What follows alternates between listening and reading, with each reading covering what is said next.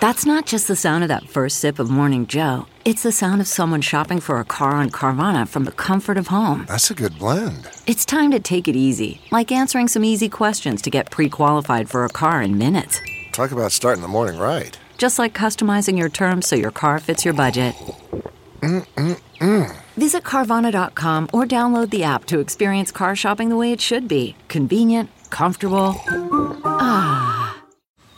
Man, that sunset is gorgeous. Grill, patio, sunset. Hard to get better than that. Unless you're browsing Carvana's inventory while you soak it all in. Oh, burger time. So sit back, get comfortable. Carvana's got thousands of cars under $20,000 just waiting for you. I could stay here forever. Carvana, where car buying meets comfort meets convenience. Download the app or visit Carvana.com today.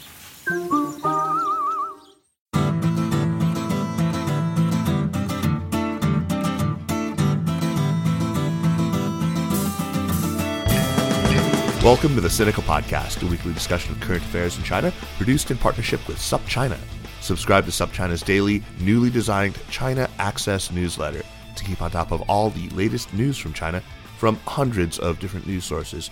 Or check out all the original writing on our website at supchina.com. We've got reported stories, essays and editorials, great explainers and trackers, regular columns, and of course, a growing library of podcasts. We cover everything from China's fraught foreign relations to its ingenious entrepreneurs, from the ongoing repression of Uyghurs and other Muslim peoples in China's Xinjiang region to China's travails as it wrestles with a surging wave of COVID-19. It's a feast of business, political, and cultural news about a nation that is reshaping the world. We cover China with neither fear nor favor. I'm Kaiser Kuo, coming to you from Chapel Hill, North Carolina.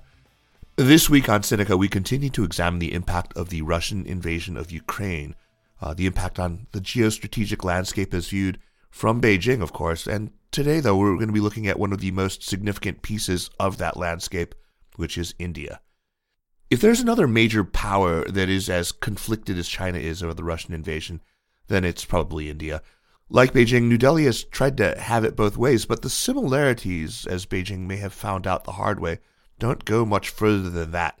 If there's strategic empathy between New Delhi and Moscow, and there's strategic empathy between Beijing and Moscow, the simplistic view might be that by some commutative property, there should be the same between New Delhi and Beijing, but it is not at all that simple, especially given India's deepening security relationship with the United States, and of course, the recency of the brutal clashes in the Galwan Valley between Chinese and Indian troops in the disputed border area of Ladakh.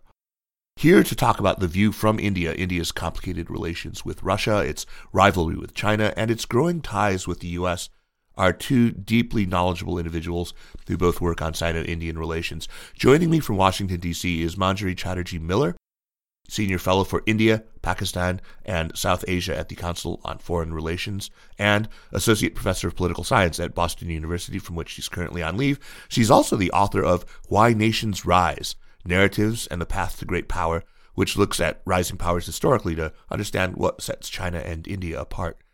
Manjari, I just picked up the book and I'm really looking forward to reading it. But meanwhile, welcome to Sinica.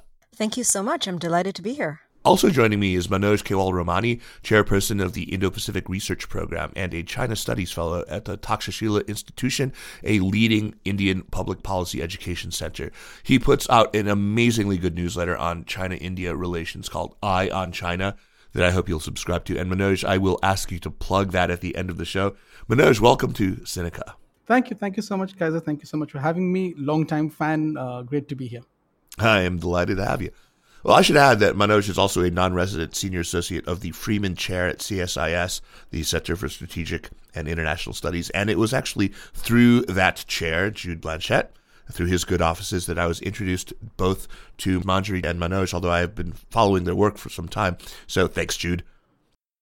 Listeners to this show have probably followed at least the rough contours of India's reactions to the Russia invasion of Ukraine. And they're probably aware of Chinese overtures to India and efforts to make, common cause as ostensible neutrals, and of course how India has responded to that. But I think it would still be helpful if we offered a bit of an overview. And let's start with Indian public opinion on the war, the views of media and political elites, also popular views, and perhaps some sense of how Indian views on the war line up with partisan politics in India, if indeed they do at all. So maybe, Manjari, you can start us off and talk a little bit about the major media outlets and how they are talking about the war. And then, Manoj, in just a bit, since you've looked at this quite closely, you can talk a little bit more about public opinion, you being there on the ground and all. Great. Yes. Thanks, Kaiser. So it's interesting because, you've talked about popular opinion in India on the war, and there are layers and layers of opinion in India. So you have elite opinion, which is, of course, policymakers and leaders in government and politicians and so on. Then you have the media, right, in India, which is still very free and fair, although there've been changes to that. Then you have the middle class in India, which is really a very vast consumer of news in India, both in English and in vernacular languages. And then you have in India, the politicians call the masses, right? So you have large swaths of the Indian population for whom foreign policy is not on their radar. So there are these layers. Right. So I think what's interesting in India today is that you see, particularly in the media, much more division on the Ukraine war and Russia's role in it than you would have seen maybe 5 or 10 years ago. So, while as you've noted, the Indian government is being very careful to stay neutral on the invasion, the Indian media, on the other hand, has debated both the pros and cons of doing this. And it has also, in fact, many outlets have called Russia out. They've talked about the war as an invasion. They've accused Russia of violating the rights of a sovereign country, Ukraine. And even, that has also ranged the spectrum from right to left wing. So even on the right wing, where there is sympathy for Russia, there have been coverage of, for example, the killings in Bucha. And, the word genocide has been used as well. So I think you see a plethora of opinions in the media that is new, and that's really interesting, and that would not have existed 5 to 10 years ago. Yeah, and we'll get to why that change has taken place in a little bit. Now, I know, let me go further down in that hierarchy, away from the media elites, and maybe talk a little bit about more popular opinion. How are the masses, as it were, or the middle class responding to this? Right. Look, I think Manjari sort of covered that quite well, where she said that there is a strata of society which is not necessarily engaged with foreign policy at all. Yet the impact in terms of inflation, commodity prices, all of that is being starkly felt. And this is over the last month or so, you've seen fuel prices in India go up every day, bit by bit by bit, and that's been covered regularly by the media. So those are the kind of things that people are immediately feeling the pinch of. And so that sort of brings the war to Indian homes, and it makes it much more real to people who may not be engaged in foreign policy. On social media, what we are seeing is essentially, my initial thought on this was that there is a divide in terms of, folks who see this sort of historic relationship with Russia and who see that sort of sentimentality in being pro-Russia and understanding of Russian security concerns, vis-a-vis the others who sort of see this as a violation of international norms and are very critical of the kind of actions that have taken place, such as the killings in Bucha.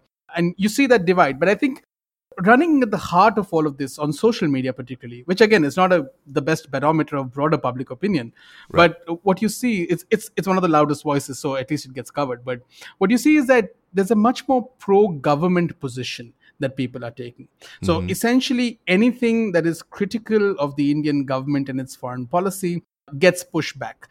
Since a lot of countries in the West have been, critical, raising this moral sort of standpoint of India needing to take a position, criticize Russia, that's led to a lot of pushback. So while there is criticism of Russia, the fact that the West is pushing India to criticize Russia is what leads to a lot more pushback. So I think it's more nationalism than necessarily anything else that's driving what's happening on social media.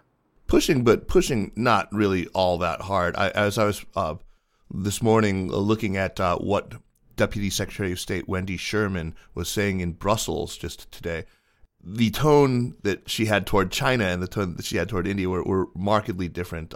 When it came to China, it was all this stuff about, failing to condemn the invasion, voting against the expulsion from the UN Human Rights Commission, repeating Kremlin disinformation talking points even. But on India, here's what she said. And this is according to an SCMP reporter who is live tweeting from her press conference, so it's not a direct quote, but he wrote, "India is an incredibly consequential country for us all. It's a messy democracy, but so are we. They're a young democracy. They're very worried about the PRC.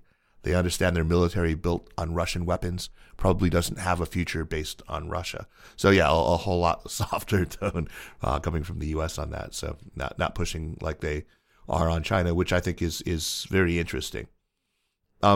Great. Manoj, I wanted to follow up with one thing, though, because in one of your newsletters, I think it was from early April, you wrote about the discussion on Russia and Ukraine in the Indian parliament, and you had 28 MPs that you sort of summed up who had spoken about the war.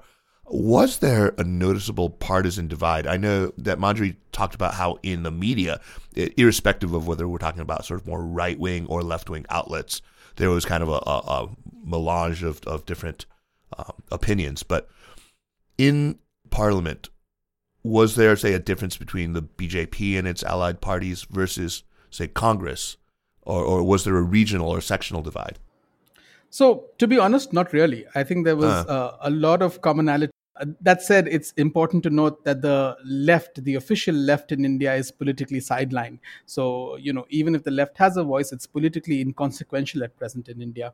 Right. So I presume they would be very critical of India's foreign policy, but I think the rest of them were very, very on board. I think the view was, and some of the MPs were quite sort of blunt about this. For example, Shashi Tharoor, who's from the Congress party, his view was that, look, we understand that the Russians have done something which is not correct.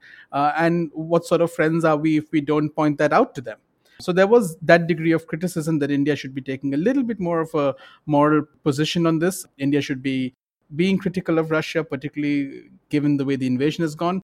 And India should also potentially take a greater role in terms of trying to mediate peace, all of which the Indian government is clearly not interested in doing. But in general, the navigation of the kind of challenges that this invasion has thrown up, I think there was far more support of the Indian government's handling of things. A lot of this discussion also focused on the evacuation of Indian citizens from Ukraine. And again, in that, there was some degree of criticism, but there was general support of how the Indian government had managed it. So I think we saw far more agreement than disagreement. What I thought was interesting about that debate was the fact that there was an acknowledgement that India's policy and India's strategic interests were far more closely tied to the West, which I think was interesting. What was also interesting was that most of the speakers who spoke about things like the Russian relationship with China clearly were concerned about that relationship and the potential impact of this invasion on that relationship deepening, right, and what that would mean for India's security. Fantastic. Yeah, and if I could add something to that, Kaiser, I agree with what Manoj said, and you can actually see this not just on Ukraine, right? There is a lot of continuity in Indian foreign policy between governments, irrespective of whether it has been the BJP or the Congress. Mm-hmm. But what's interesting is the nomenclature changes, right? And so if you look at what the Modi government is saying and doing, they have not once used the word non-alignment, even once, even though practically what they're doing is non-alignment. And that's because non-alignment is indelibly associated with the policies of Jawaharlal Nehru, who was India's first prime minister, and of the Congress party. And the BJP says they're very different from the Congress. So they will not use the term non-alignment. They use strategic autonomy, which, in practice essentially means the same thing, but they've changed the term. And so what you see is a change in nomenclature, an unwillingness to say that there is continuity, but in practice there's continuity. That's fascinating. Yeah, it's always important to look at the deployment of political language and the divides that it wants to signal. Yeah. I think before we go much further, it might be helpful if we could offer a kind of potted history of relations between India and first the Soviet Union and after 1991 Russia. And maybe we can take this back and try to do it, fairly quickly to 1947 because, it's hard to miss how often Indian commentators who do advocate backing Russia talk about, all that Moscow has done for New Delhi. There's a lot of nostalgia in it. So maybe take us all the way up to the eve of the Russian invasion of Ukraine. Manoj, maybe you can start, and then I'll turn to Manjari, and you can talk about China into this. How has Moscow tried to navigate the Sino-Indian crisis, and then, of course, how has New Delhi viewed its relationship with Beijing, all the way up to the ugly brawl in the Galwan Valley. So let's start with you, Manoj. Right. So this is tricky, right? I've been doing Yeah. quite a Sorry, it's long a big period of ask. history. But I mean, let me just begin with, when we think of this history, I agree with you. I think there's far more nostalgia than there is focus on facts, even in Indian public discourse with regard to the Soviet Union. But I mean, for anybody who's listening who's unfamiliar with this terrain, I mean, there are three key points and prisms to keep in mind when thinking about India's foreign policy and its engagement with the Soviet Union since 1947. Firstly, when India became independent, there was this deep imprint of the colonial experience on the Indian psyche. It had tremendous developmental challenges, and the state was essentially going to be a major actor in the economy and sort of promoting social reform. So the idea that the state would not take a leading role was not necessarily ever going to work at that point of time. Right. There was empathy with the developmental model and the challenges of development the Soviet Union was encountering. I think Nehru had visited the Soviet Union in 1927. So there was a sense that there is stuff that you could learn from there. At the same time, because of colonialism and that experience, India was extremely wary of dependencies on external powers. So that's one thing to keep in mind. The next thing is that I think that when we look at the India-Soviet Union relationship, and I'm sure Manjari will talk about this, so I don't want to take too much space on this, but the idea that it's not necessarily this entire period from 47 to 71, which is the war which led to the creation of Bangladesh. I think that entire period is a period of flux in some way. There are lots of moving parts. And if you want to think of why and how the Indian relationship with Soviet Union developed, you have to think of it as not just the India-Soviet Union relationship, but also as India's relationship with the United States, Pakistan, China, and the relationships of these entities with each other. Because Right. that interplay is what led to the choices and the options that India took. And the balance of power that this shaped is what led to India's relationship with the Soviet Union deepening. And the third sort of key point is that, Indian policy, even back then, because of its wariness of external dependence, was one of having a diversified portfolio of external partners as much as possible. With that said, if I was to go back to 47, the Soviet Union was already talking about camp politics. Stalin wasn't particularly interested in a deeper relationship with India. He saw India, as a legacy of the British Raj, as an inheritor of the British Raj, and sort of from that colonial sort of capitalist viewpoint, the relationship changed once Khrushchev came to power. And in those early years, I think India was also, like I said, looking for a diversified portfolio. Nehru in 1949 visited the United States, where he spoke about the possibility of a Sino-Soviet split down the road sometime. So he sort of saw that relationship from the prism of nationalism. And, the United States looked at India as a possible democratic partner in the region, particularly after the so-called loss of China and the establishment of the PRC. But yeah, like once Khrushchev came to power, I think the relationship started to change. Khrushchev looked at the relationship as a potential test case for the Soviet engagement with, the developing world, or back then the third world. And at the same time, you saw the United States shifting closer to Pakistan, right? There was a mutual defense agreement in 1954. There was the CENTO agreement, which the Right. United States was not a part of, but, it was with US partners. So that was sort of the framework of that relationship. And in the later half of the 1950s, tensions between India and China created an impetus for India to look for a closer relationship with the Soviet Union in particular. The Soviet Union there was an economic relationship, there was a military relationship that was developing, but nowhere close to one that would eventually develop.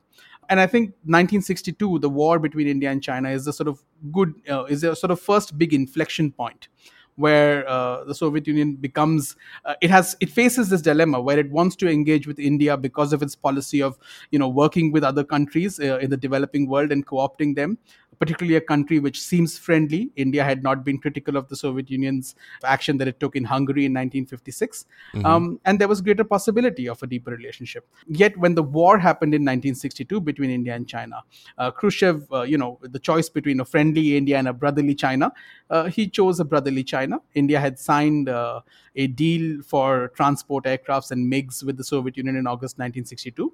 And the Soviet Union sort of deferred on that deal temporarily. Khrushchev also offered intelligence to the Chinese regarding his engagements with Nehru and his correspondence with Nehru. So the choice, they had made that choice. And I think this is, again, not something that's discussed in Indian public discourse today. Yet, once the war ended, and I think it's important to think of this period because the war coincided with the Cuban Missile Crisis. Right. Soviet interests were also sort of divided. So it was not like that the war was something that it desired or it saw as beneficial. It saw it as an irritant, as a potential spoiler. And once time went on, I think once the war ended, Khrushchev was quite publicly critical of Mao, also chiding him publicly for starting a war against a potentially friendly country. So there was a balancing act that even they were sort of engaging in. But that's the sort of first inflection point. After that, you come to sort of Pakistan and the 65 war. India-Pakistan Right. had a war in 1965. Again, this is a point of time where even Sino-Soviet ties had worsened. In that war, the Soviet Union engaged in trying to broker a peace deal between the two countries eventually. And that peace deal did take place. Nobody walked out of that peace deal happy. One part of sort of the Indian establishment walked out thinking that, well, okay, it's good to have the Soviet Union on your side, but the other challenge is that the Soviet Union doesn't necessarily have too many concerns with regards to India's territorial integrity. Because I Right. think Brezhnev's comments about the war and India's concerns about territorial integrity was something to the effect of there are two sides to every story. So there were sort of these differences. Yet what happened in 1965 was that the United States and Britain, which were key arms suppliers to India, India's post-independence, it was France and UK, which were the key arms suppliers, and India had started buying military equipment from the US since 1951. But at that point in time in 65, the US and the UK imposed an arms embargo on both India and Pakistan. Right. While Pakistan could work around that embargo, India could not. So, cheap, high quality Soviet weapons were needed, particularly with a hostile China. And when the Sino Soviet relationship continued to worsen, it was also in Soviet interest to provide these arms to India. Fast forward to 1971, which is the third sort of key inflection point, which makes this relationship what it is today in our memory, sort of this nostalgic sense of proximity. In 1971, India and Pakistan, again, there was a war. It led to the creation of Bangladesh. Just prior to the war, India had signed a peace and friendship treaty with the Soviet Union, which included a clause which said that both sides would consult when there is a threat to the other and consult to eliminate that threat. And, while the United States was firmly aligned to Pakistan at that point of time, the Soviet Union's support to India was critical in executing that war from an Indian point of view. And that sort of subsequently built this close relationship, which sort of continued to deepen in all sorts of spheres, from space to defense to, steel and other sort of manufacturing and all sorts of things. And even the trading relationship continued to grow from there. And I think at that point of time, again, it's 1971, the relationship between the United States and China has thawed. You've had that visit by Kissinger, and that's changed the sort of geopolitical environment that India is in and that Soviet Union is in. So Right. that creates this closer relationship. After that, I think the next sort of inflection point that I can talk about is the Soviet invasion of Afghanistan.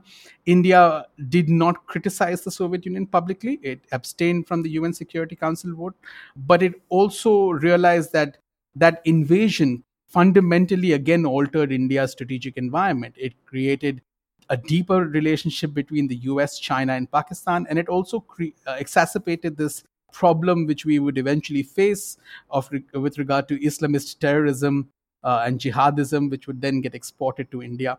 So it sort of narrowed India's options even further, and it constrained its room for maneuver. The fall of the Soviet Union, again, it was quite a dramatic shift for India. It coincided with a time where India's economic situation itself was terrible. We were going through a balance of payments crisis, and subsequently we'd have to liberalize. So the economic environment and the geopolitical environment fundamentally altered. The 1990s was sort of a decade of readjustment and trying to deal with legacy issues with regard to things like the rupee-ruble trade agreement. Things started to change from, say, the late 90s. In 1998, India conducted its nuclear tests. The Soviet Union Russia at that point in time was supportive of the nuclear tests. Boris Yeltsin had been supportive of India's position on Kashmir also previously. But that nuclear test did change things, and the Soviet Union went ahead with civil nuclear investments in India after that test too, and was supportive of India, which again created this proximity of, that this relationship is coming back to where it was in some ways. Under Putin, since 2000, Putin visited India in October 2000. That gave fresh impetus to this defense agreement and defense relationship. And it's sort of grown since then. A couple of points before I hand it over to Manjari is that, when the decision on South Ossetia and Abkhazia took place, I think in 2008, India wasn't critical of that publicly.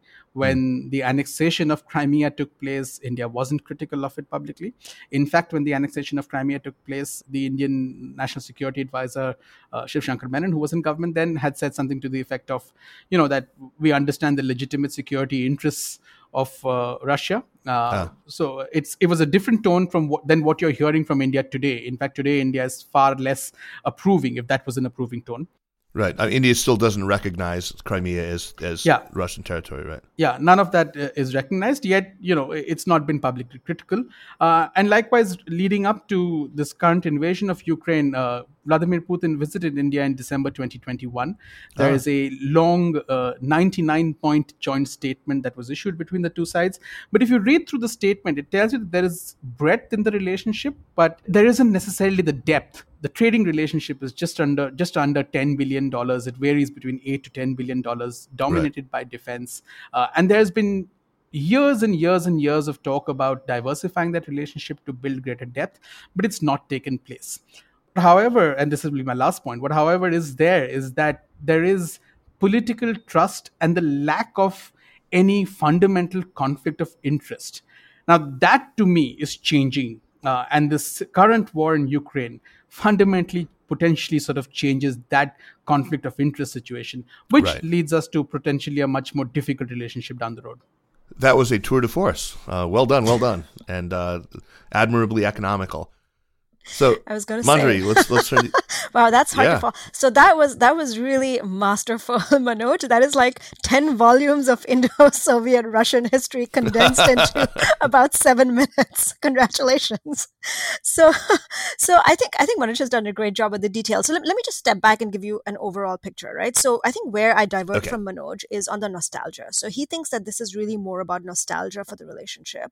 But actually what I think it is that if you actually look at the history of India-Soviet Union relationship, what you see are 3 factors that become really important, right? So once Stalin passes away and you have Khrushchev, who's much more amenable for many, many reasons to India, you see 3 things happen that are really important in the relationship and continue in some aspect or the other, in weakened aspects, but in some aspect or the other, even today.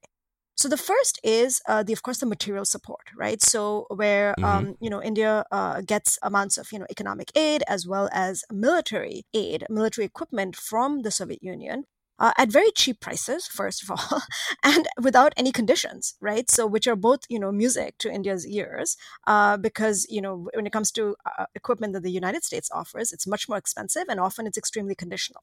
So it gets Right. this from the Soviet Union. The second thing that happens is that there is an ideological affinity.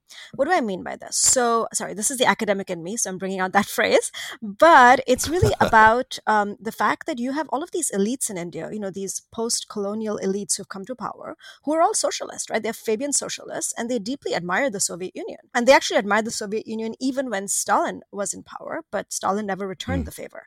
And so you have this ideological affinity where Indian elites look at the Soviet Union and say, this is a country that is socialist and communist. This is something we admire. And on top of that, they see, ironically, the Soviet Union as deeply anti-imperialist. And remember, India is a post-colonial country.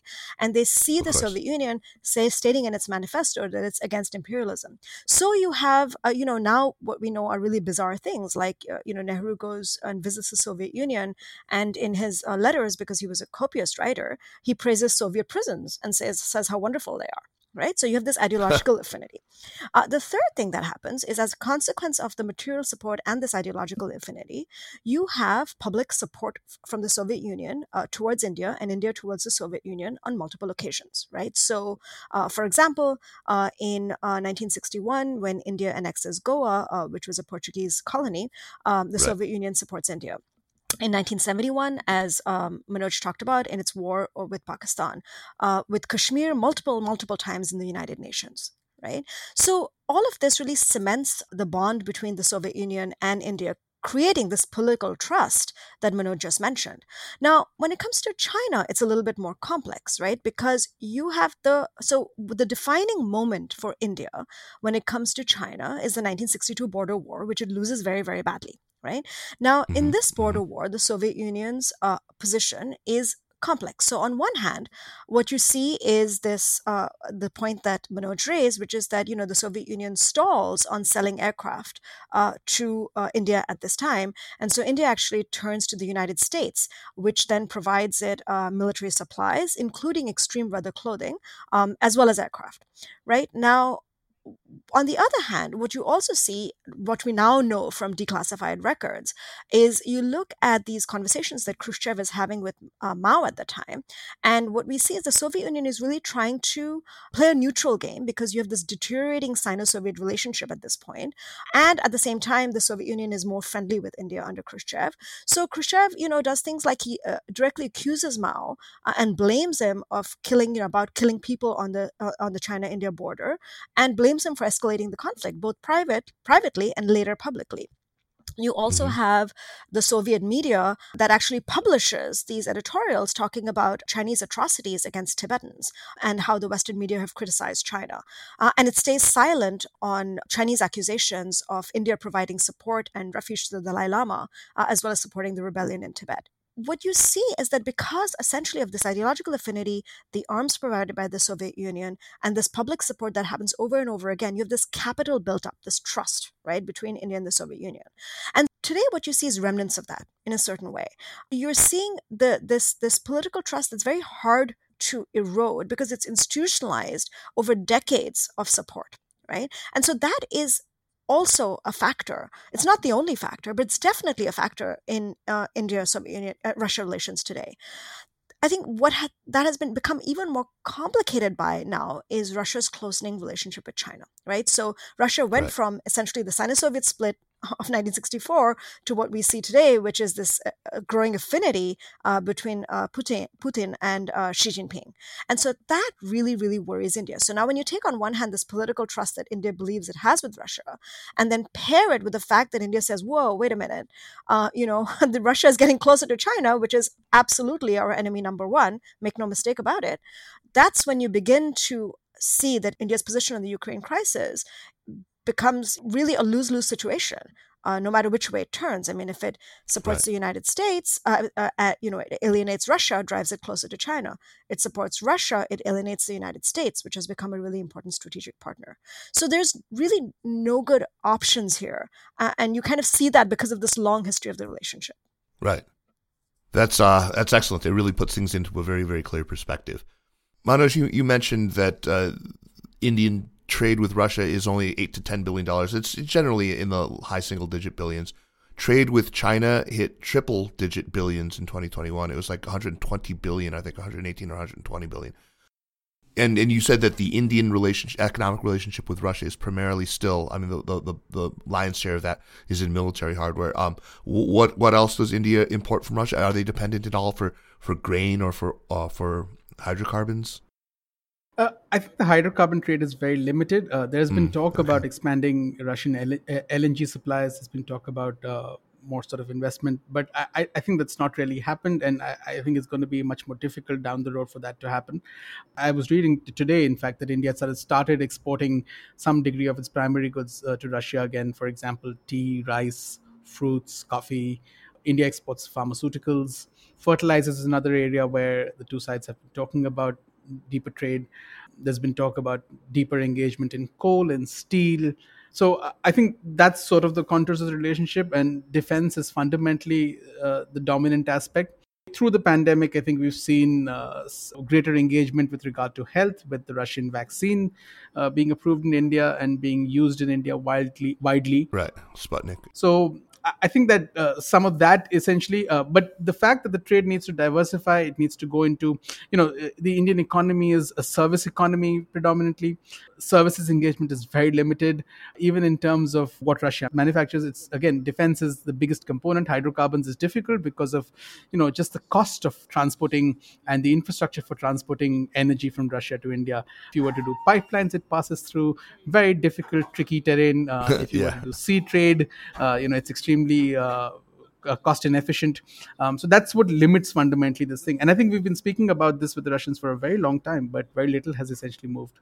So, Manjari, in China, as we've talked about a lot in recent weeks on this program, attitudes toward the war in Ukraine really reflect attitudes toward the United States, ultimately. What about in India? Is there something else looming in the background of discussions within India over the war and the stance that New Delhi should take? I mean, in other words, is it really about China for a lot of Indian people? So let me take a step back from that, actually. So first of all, I would say that attitudes, even in China, I mean, we don't know, right? I mean, we don't really have really great public opinion surveys of what the attitudes in China are towards the war in Ukraine and whether they align with the United States. Certainly, official line is that, but even when there's been digression on the official line, that's been pretty rapidly scrubbed. So it's kind of hard to know exactly what the overall sentiment is. But yes, you're right. I mean, it's very nationalistic, and it does seem to align with hawkish views towards the United States, particularly what we see on social media. In India, it's is it really all about China? It really is in some ways much more about China than it is about Russia. Right, I would say that. I think if when India looks at the Ukraine crisis, it doesn't see it the way the United States does, which is, the United States sees this as this, authoritarian regimes versus democracy and a fight for democratic order over authoritarian order. Right. That is not. I mean, India is a democracy, and that is not how India sees it. And so, in that sense, India does see it as really more as what are the outcomes going to be if this war continues vis-a-vis China and China's place in the world. There are two or three scenarios that could happen, right? So it's like, I mean, the one scenario that people have talked about is, of course, what is China taking away from this, right? In terms of its own attitude towards historical territories and Taiwan. And in India's case, that then translates not into Taiwan, but into the border areas. What is China taking away from its attitude towards India's historic border areas? So that's one part of it. And the second part of it is, what is the United States taking away from this? Now, what India would really like the United States to do is to have a better relationship with Russia and work with Russia to contain China, right? Now, that's India's ideal scenario. Now, India's absolute non-ideal scenario is where the United States decides that it's going to work with China to contain Russia. Right? That's its non-ideal scenario. And so that fear is maybe an outcome of the war in Ukraine, where in India's view, the United States might take its eye off the ball, so to speak, the ball being China, and, focus entirely on Russia, which would be deeply problematic. So yes, I mean, I would say for India, the Ukraine crisis, it's not about world order. It's more about world order vis-a-vis China and how this will matter for China's rise geopolitically, and particularly how it'll matter for India's territories on the border. Manjari, when we were chatting a couple of weeks ago, you raised what I thought was a really compelling point about just how important China is when it comes to Indian foreign policy considerations vis-a-vis the United States, and how U.S.-Indian relations, you were saying, always kind of lurch forward in these fits and starts, and how it's always deepening. Every couple of years you see another round of news reports talking about how it's deepening, but you said it never really ever quite gets there. And that the big factor, though, that does drive whether India is in fact deepening its relationship with the United States is the state of its relations with China. So maybe by way of giving a little bit of an historical overview of India-China relations, there are warmer periods. In fact, there was a warm spell not very long ago that ended rather abruptly with the Galwan. But can you spell us out and offer some illustrations from recent history about how that whole dynamic works? Sure.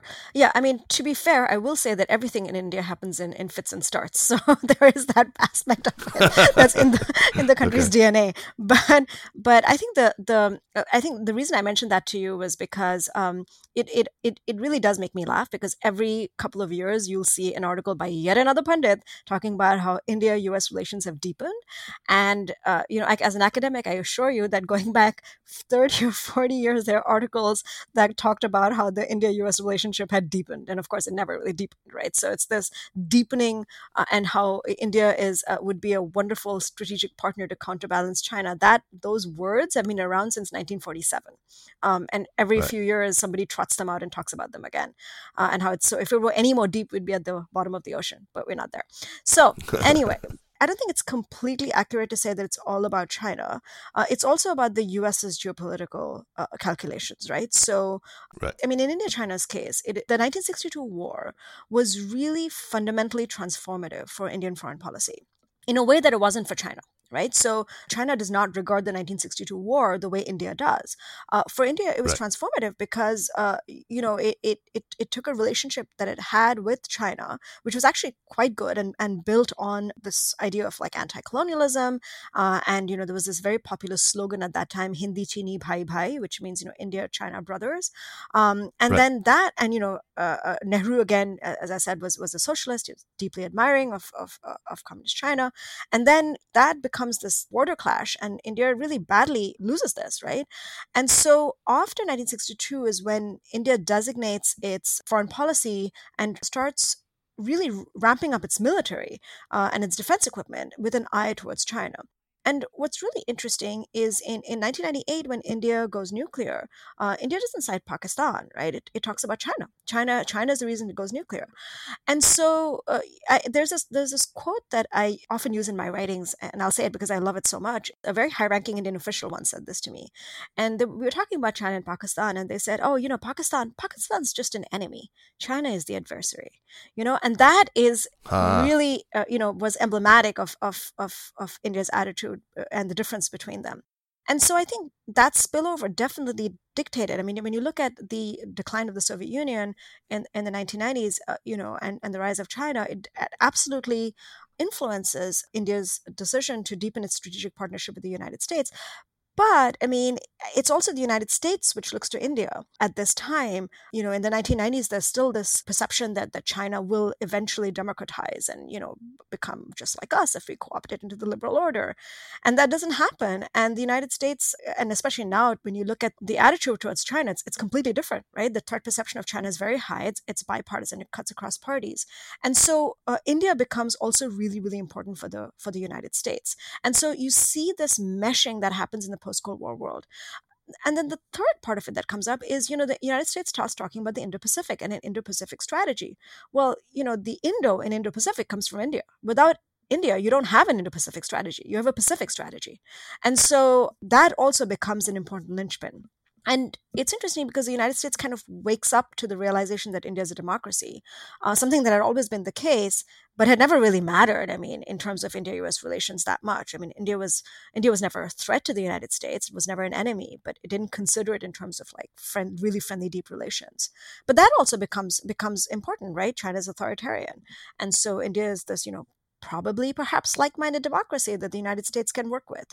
And so you have all of these factors that converge, to make this partnership in the post-Cold War world. India's preoccupation with China, the United States' preoccupation with China, the decline of the Soviet Union, as well as the turn towards the Indo-Pacific. right. And despite the difficulties now since February 24th, we still see American diplomats showing very, very different attitudes toward India than they do toward China, like I just gave you in that quote from Wendy Sherman in Brussels. Manoj, India is certainly not the only country in the world toward which Chinese diplomacy can be pretty reliably tone deaf. From what I've observed, the tone deafness is particularly pronounced, though, when it comes to India. This was on display once again with Wang Yi's visit to New Delhi last month. So, Manoj, we start with you, but then, Manjari, please feel free to jump in. Can you talk about why you think Beijing fails to grasp again and again how what it says will fall on Indian ears? And then after that, maybe we can talk about what happened specifically on Wang Yi's visit to New Delhi in March and his meeting with S. Jaishankar. Right. Before I get to that, I just wanted to add two more points to what Manjari said about the India-US relationship and the sort of role of China. I think Sure. there were also sort of, if you look at the post the collapse of the Soviet Union, like I said, India also went through an economic crisis, and Indian economic policy shifted. And that was sort of a key factor in terms of how India looked at the United States also, and this liberal international order, if there was anything ever of that sort. And at the same time, I think through the 1990s, if you look at the sort of people-to-people engagement between India and the United States, that fundamentally started to change. There were many more Indians who were going to study in the US and just the West in general. Yeah. popular culture in India had people studying abroad. Most Bollywood movies, which are about the rich and the affluent, had somebody going abroad to study or somebody coming back from studying abroad, and things like that. So the aspirational nature of society also shifted in terms of looking towards the West. And lastly, of course, I think terrorism and sort of much more agreement with regard to the threat of Islamist terrorism. When post September 11th, I mean, one of the sort of views in India was that, well, now you realize what we've been telling you for over a decade. Right. And so there was much more sort of agreement on all those sorts of things also. And I think even through that period, if you look at India, it's been much more wary about talking about China openly. When it comes to its engagement with the US. In 2005, as early as 2005, once Manmohan Singh was then Prime Minister, visited the US, he was categorically asked about India's engagement with the United States being about China. And he was categorically in denial that, this is not about China, this is about something else. And at the same time, India was pursuing closer relationship with China also. Right. Coming to the point as to why I think that, there is tone deafness. I think it has a lot to do with a certain amount of, because if you look at the sort of engagement between India and China, and you look at the conversations that Beijing is currently having with DC, you'll see a parallel, right? What China is telling DC is very similar to what India is telling China. There's a stark parallel, right? Where it is about, if you look at what the Indian Foreign Minister Jaishankar spoke a couple of years ago in terms of the relationship with China. He talked about these three mutuals: mutual respect, equality, mutual appreciation for each other's aspirations and things like that, which is very similar to what Beijing tells DC nowadays. Yet I don't think like that it's five mutuals or something. Yeah, so I don't think that registers, and I think that doesn't register necessarily is because of what exactly is China's perception of its place in the world, firstly. It sees itself, in my view, as the leader in Asia, but to begin with, if nothing else. And India, in that sense, can be a spoiler in that ambition. So that's sort of one of the views. Secondly, I think historically there's been a perception of India as a messy democracy, as economically a country that sort of that little engine that could have but didn't. That sort of perception, I think, that persists. At the same time, I think a lot of how China views the world is through the prism of the United States and its competition with the United States. And therefore, it places India within that spectrum, which denies Indian, foreign policy the agency right, of actually acting. And I think that's fundamentally a problem. Now, is that a structural problem with great powers? Perhaps. And I think those are sort of the reasons why I think there is tone deafness and that continues. And I don't think Beijing at present feels that it needs to make the kind of concessions that that India desires it to make. And the flip side of this argument is that if there was some sort of a negotiation between India and China to reset the relationship in some ways, what is it that Beijing desires from India? Is that tangible enough for India to give it that? And I think Yun Sun makes this point in one of her pieces I've read in the last couple of years, where she argues that what Beijing desires from Delhi is intangible. It desires not a close relationship with the United States, but how do you define that? Right. What are the red lines in that? And what sort of commitments would Beijing accept? So I think those are structural reasons why the relationship is going to remain difficult. But fundamentally, I think my view is that I think it's largely a product of China viewing the world through the prism of its competition with the United States. Yeah. I think that you're right, though, that there is part of it, and you hinted at this, that it is structural, it is sort of endemic to great powers to be tone deaf toward, the ones sort of that they regard as hierarchically sort of below them. But also, I think you're absolutely right. What if you tried to ask any Indian person or any Chinese person, what do you ultimately want from the relationship with India? There aren't tangibles. It's not like the Indian market is closed to China. There's $120 billion in trade, and it's mostly unidirectional. There's a gigantic trade deficit. Yeah, I mean, I think these aren't easy to put into words. It's something to do with, we'd like you to maybe quit the Quad, to put some distance between yourself and DC, and that's about it. What about you, Manjari? What would you add? I think this is a really interesting discussion about why, because it's so hard to quantify exactly why China doesn't get India, but it really doesn't. I think Manoj is right. I think it does view the world in terms of the United States. I mean, I remember, once I was at the Chinese Academy of Social Sciences, and the number of U.S. experts you had were like a dime a dozen, right? Everybody was a U.S. expert. Right. But people who worked on India, there were maybe like one person or two people people. And you'd really more tend to find them in the southern states. So, Shanghai would have more, right? Right, Yunnan right, right. would have more India experts because towards the southern states, but in Beijing, no. And so that was interesting. But, it's also more than that. I mean, I think it's also simplistic to reduce it to just that. It's also the fact, I mean, I actually think about, in terms of historically, even before the 1962 war, which, by the way, China really did not grasp how important that war was to India. Right. But even before that, you see some of these latent tensions, right? So, there was a conference in 1955 in Bandung, in Indonesia, which brought together African and Asian nations for the very first time to protest against colonialism. And this is huge, right? I mean, this is the first time in the history of the world you have these developing countries, so-called third world, as we used to call it, get together and come together to Right. condemn colonialism. And Bandung is the first time that China has an international audience, right? It's invited to Bandung. And so what you see even in Bandung is Nehru trying to mentor Zhou Enlai and like introduce China to the world of nations, because Right. India is a leader, an organizer at Bandung. And it turned out Zhou Enlai really resented that. He did not like that one bit. And fast forward to the negotiations in the border territories. This is like the last negotiations that before war actually breaks out in 1962, and Zhou Enlai comes to Delhi to talk to Morarji Desai and to Nehru, and there are these transcripts of the negotiations, and it's fascinating to read where, it's kind of like two preschoolers having an argument about who's been more Wow. colonized and who's suffered more and who has more claim to like the mantle of leadership because they've been colonized. So it's just really interesting because you see those latent tensions about who's top dog in Asia and how, and what experience they've had that allows them to claim that mantle and that leadership.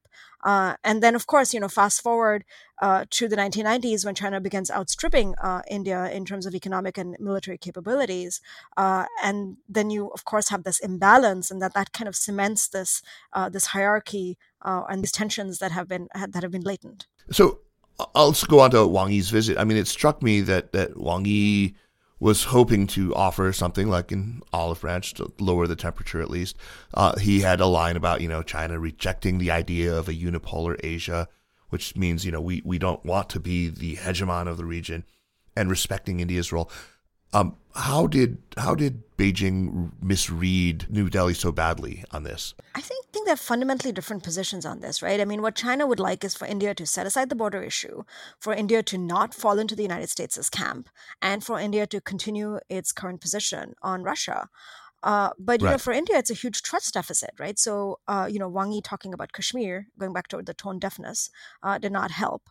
And so for India, it just can't afford to set aside the border issue. It thinks that there was a status quo on the border that was actually shattered by China. And while India doesn't want to join any United States camp, it also does not want to do anything that pushes Russia into a China camp. So I think if the aim is that, what India would like is that once disengagement takes place, right, there would be a gradual de-escalation. And, eventually there'd be these pre-April 2020 locations the troops would pull back along with equipment. And so India would like a complete return to the status quo and assurances that the status quo will not be violated. Although India has also not been very clear about exactly what it expects along the border. But I think there's a fundamental disconnect in how they see their positions. Manoj, is there a possible scenario in which Beijing actually does satisfy Indian hopes and desires for the settlement of the border issue, and in which China actually can enlist India in this sort of Bandung II idea of its devising? Is that even within the realm of possibility, or you think China is wasting its time? I honestly don't think that it's within the realm of possibility. But then, you never say no to anything. Sure. But it's really, really remote in my view. I think, look, Wang Yi's trip in some ways was successful from his point of view. The reporting tells us that India will be attending the BRICS summit. Prime Minister Modi will be attending the BRICS summit. Right. It'll be done online, which I guess is a easy solution for everybody. So I think in that sense, that's one outcome that is positive from a Chinese point of view. I agree with Manjari. I think from an Indian point of view, at this present moment, it's about the boundary issue, and it's not just about the positions on the boundary. It's what that represents, and what that represents is from Delhi's point of view is Chinese coercion. And the fact that remains alive and the potential for coercion at any point of time remains alive. It keeps India, firstly, for any Indian government, it's politically destabilizing to have that coercive sort of sword hanging over your head. Uh, Sure. and this is a government which enjoys tremendous popularity and a majority in parliament, yet it politically has struggled to manage this narrative around the incursions. Secondly, I think it represents the fact that Beijing wants to keep Delhi busy on its continental boundaries. It wants to drain resources, Indian resources, to be dedicated to its boundaries, which make it difficult for India to invest in maritime power development, which is again an area where I think India has not done itself too many favors in that domain in terms of how it's gone about developing maritime power, but this adds far more strain in terms of that. Thirdly, I think it again represents this fact that while China is saying, and while Wang Yi said that, we don't want a unipolar Asia, he also said something to the effect of, we appreciate India's historical role in the region. Yet at the same time, he organized a foreign ministers summit on Afghanistan, specifically excluding India. And if the argument was that India is not a direct neighbor of Afghanistan, well, neither is Indonesia, but Indonesia was invited. Right. So it's useful to see what they're doing while they're saying what they're saying. And I think New Delhi is watching all of this. Why I don't think that we will see any sort of thaw is partly because I don't think, my sense is that I don't think that Beijing is currently interested in something like that. And it has not been interested for a long time in actually settling the boundary dispute. There's been a conversation between special representatives on the boundary for a very long time now. And at a point of time, there was talk about both sides sharing maps about mutual perceptions of where you think your territorial claims lie. And again, from an Indian point of view, when India shared its map, Beijing balked at it and it returned the map, and that conversation went no further.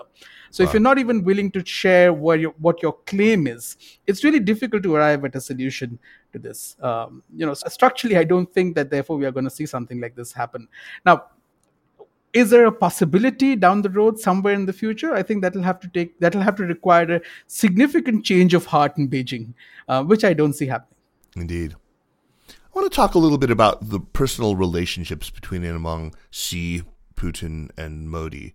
Manjari, a lot has been made about the relationship between Modi and Putin. How close are they, in fact, if at all? I mean, I remember us chatting with Manoj, and he says, Modi hugs everybody, right? I was exactly going to say that. I was going to bring up that quote. I remember Manoj saying that and thinking it was exactly apt. He hugs everybody. I don't think there is, I have not heard of any kind of deep personal relationship between Modi and any world leader, let alone Putin and Xi. So I think that's, I don't think that's the rapport that they have. I think what they might have is political capital, but that's really more with Russian diplomats and the Russian government and this level of trust that Manoj and I spoke about, rather than any personal rapport leader to leader. Right. I'm personally very skeptical about any claims about close personal relationships between and among leaders who don't speak, the same language. Yeah. Yes. I think if there is a personal relationship that we could talk about that Modi's had with the world leader, I think the closest that you would come to is Shinzo Abe. I think that was a particularly close relationship, and that was a personal relationship which also led to deeper India-Japan cooperation. Yeah, and the entry into the Quad.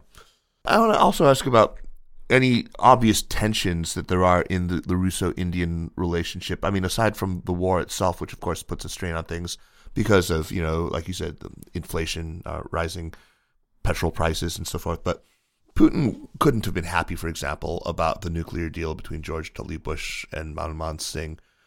He was probably not very happy about India joining this revived and reorganized Quad. Not that it was specifically aimed against Russia, but now he looks to his east and sees another security arrangement, a kind of NATO for Asia. So are these tensions anything that are talked about in the Russian media that you've seen? Are they anything that that Indian analysts bring up, or are they pretty negligible all in all? Well, I actually don't follow Russian. I don't speak Russian, so I do not follow Russian language media. I'll be honest. But so I don't know what the Russian media have spoken about with regards to this. I do know that India has been concerned about its deepening. I'm going to use the word deepening relationship with the United States and its entry into the Quad, and it's been acutely aware that it has implications for its relationship with Russia. So I would say that India is sensitive to any tensions on Russia's part when it comes to the Quad and the India-United States relationship, and is aware that, and this is one of the paradoxes the dilemmas that India faces, that by becoming closer to the United States, how does it become closer to the United States, diversify its defense equipment, but yet not alienate Russia? How does it take part in the Quad, and expand its cooperation with Australia, the United States, and Japan, and yet not give any indication that this smacks of any kind of camp or alliance, and not alienate Russia. So India has been very, very sensitive that there may be tensions on Russia's part. And India does believe to a certain extent that it's because of the strategic partnership with the United States, which, by the way, in the last 10 years, I mean, we haven't discussed this, but I should say this. This is not the relationship 10 years ago or 20 years ago, right? I mean, let's not forget that the United States placed sanctions on India after the nuclear tests. So this is a very different relationship today, and that's apparent. Whatever the fits and starts, it's now it's gone further than that. Manjari, I'm sorry to interrupt you, but you had a great illustration of this. I just want to plug something that you do, which is it's very cool. You work on something for CFR called "Women You Should Know in India." It's the series, and you were telling me when we were speaking earlier about how that really reflects this broad, really kind of astonishingly broad set of relationships that India now has that have just developed, and as you remind us, only in the last 20 years with the United States. Maybe could you talk a little bit about that and tell listeners where they can find Women You Should Know in India? Yes, thank you for the shout out. That's awesome. Yes, so this is a project that I just launched at the Council on Foreign Relations called the Women You Should Know in India project. And what we do is twice a month we interview women in India, very senior women in the field who can speak to sectors of the India-US relationship that matter. And essentially, when we talk about the India-United States relationship, we're really only talking about security, right? I mean, I work on security as well. But what we're doing is bringing in all the different ways in which the India-US relationship have expanded to have this, depth that Manoj was just talking about, that's lacking in the India-Russia relationship. And so actually, one of the interviews just came out today with Anju Srivastav, who is the managing director of Wingreens Farming, which is a farm-to-table food company that empowers farmers and essentially talks about how India can meet a demand for ethical sourcing of food and organic food that consumers actually have in the United States, and how there's opportunities to invest in these tech startups in India.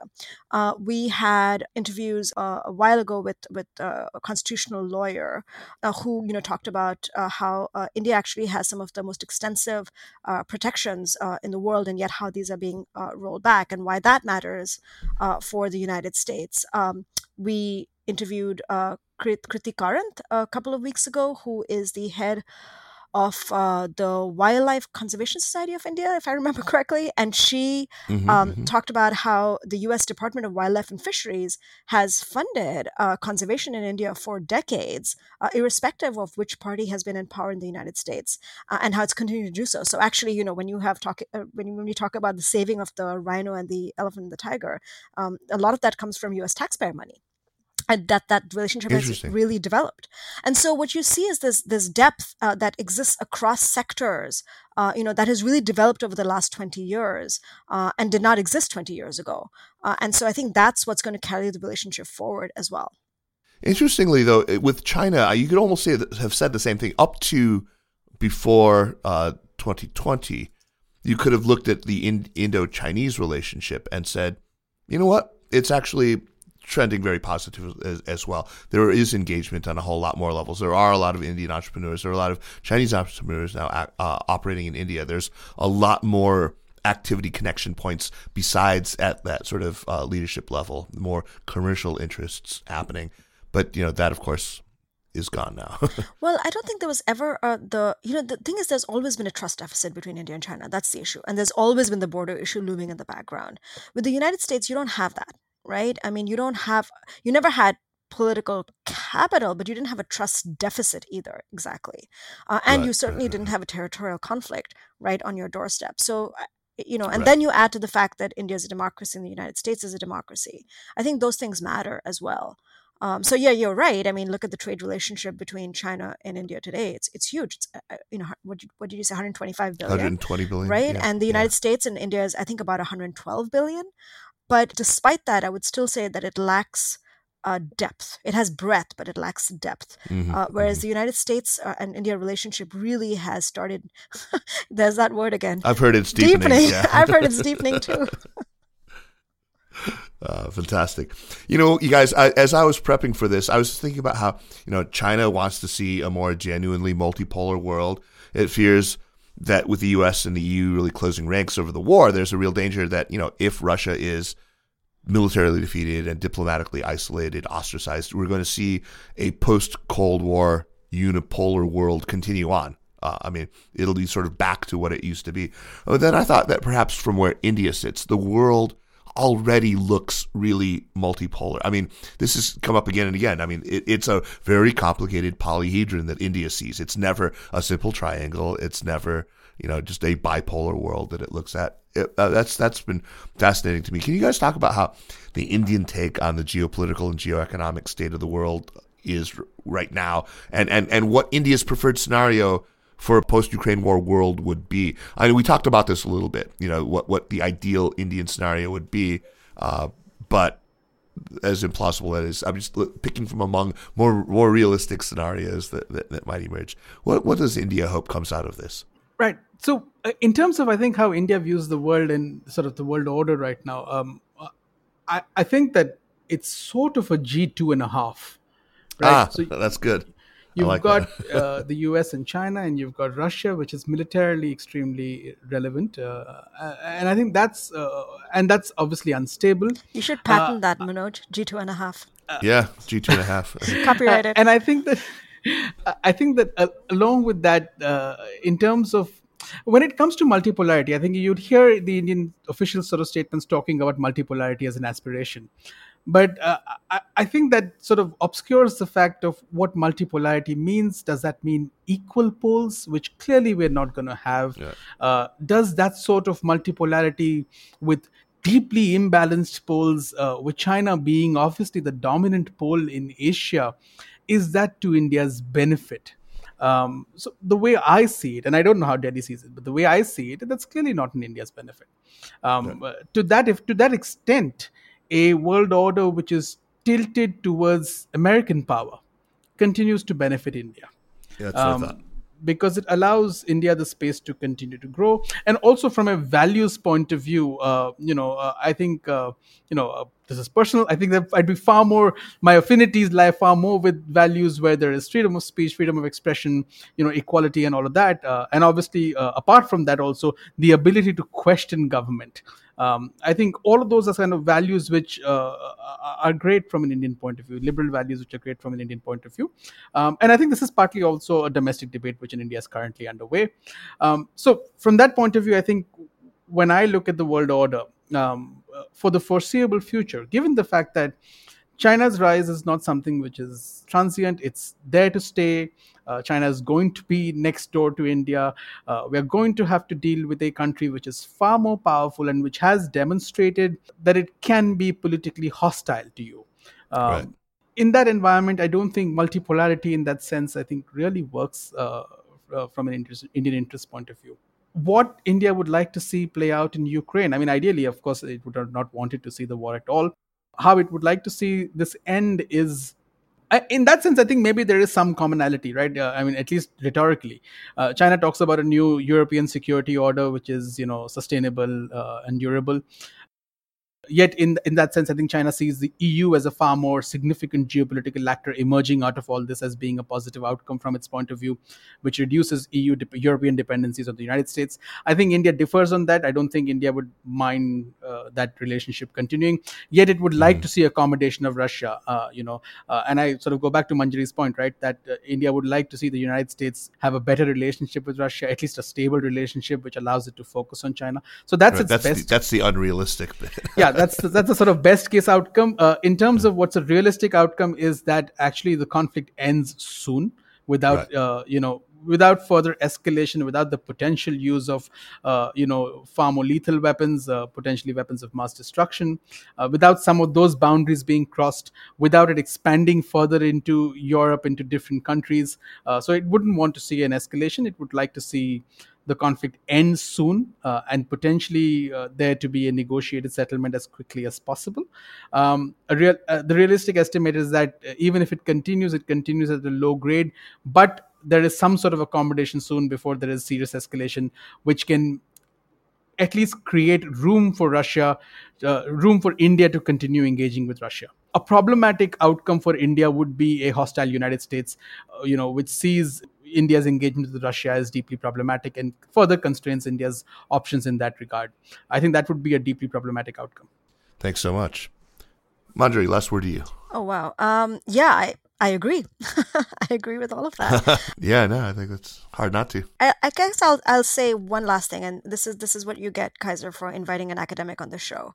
I am going to bring in some international relations theory, which is that Manoj talked about how India, it's quite widely known that India would prefer multipolarity, and what I'd say to that is also be careful what you wish for.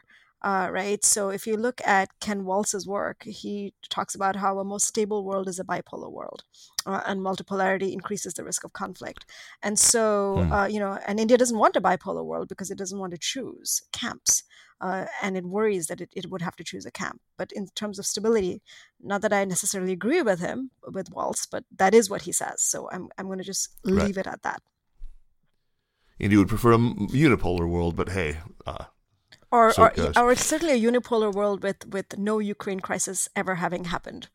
You guys, this is fantastic. What an enjoyable conversation. And I'm not going to let you go yet, but I first of all wanted to tell you I'd love to have you both on the show again. I think we'll revisit this topic. It will be evergreen and be very interesting. So please, if you've got any new papers that you're publishing or anything. I already subscribed to Manoj's newsletter, but I'll be keeping an eye out on your work as well. And let's get you back on the show soon. Thank you so much. Meanwhile, let's move on to recommendations. But first, a quick reminder that the Sinica podcast is powered by SupChina.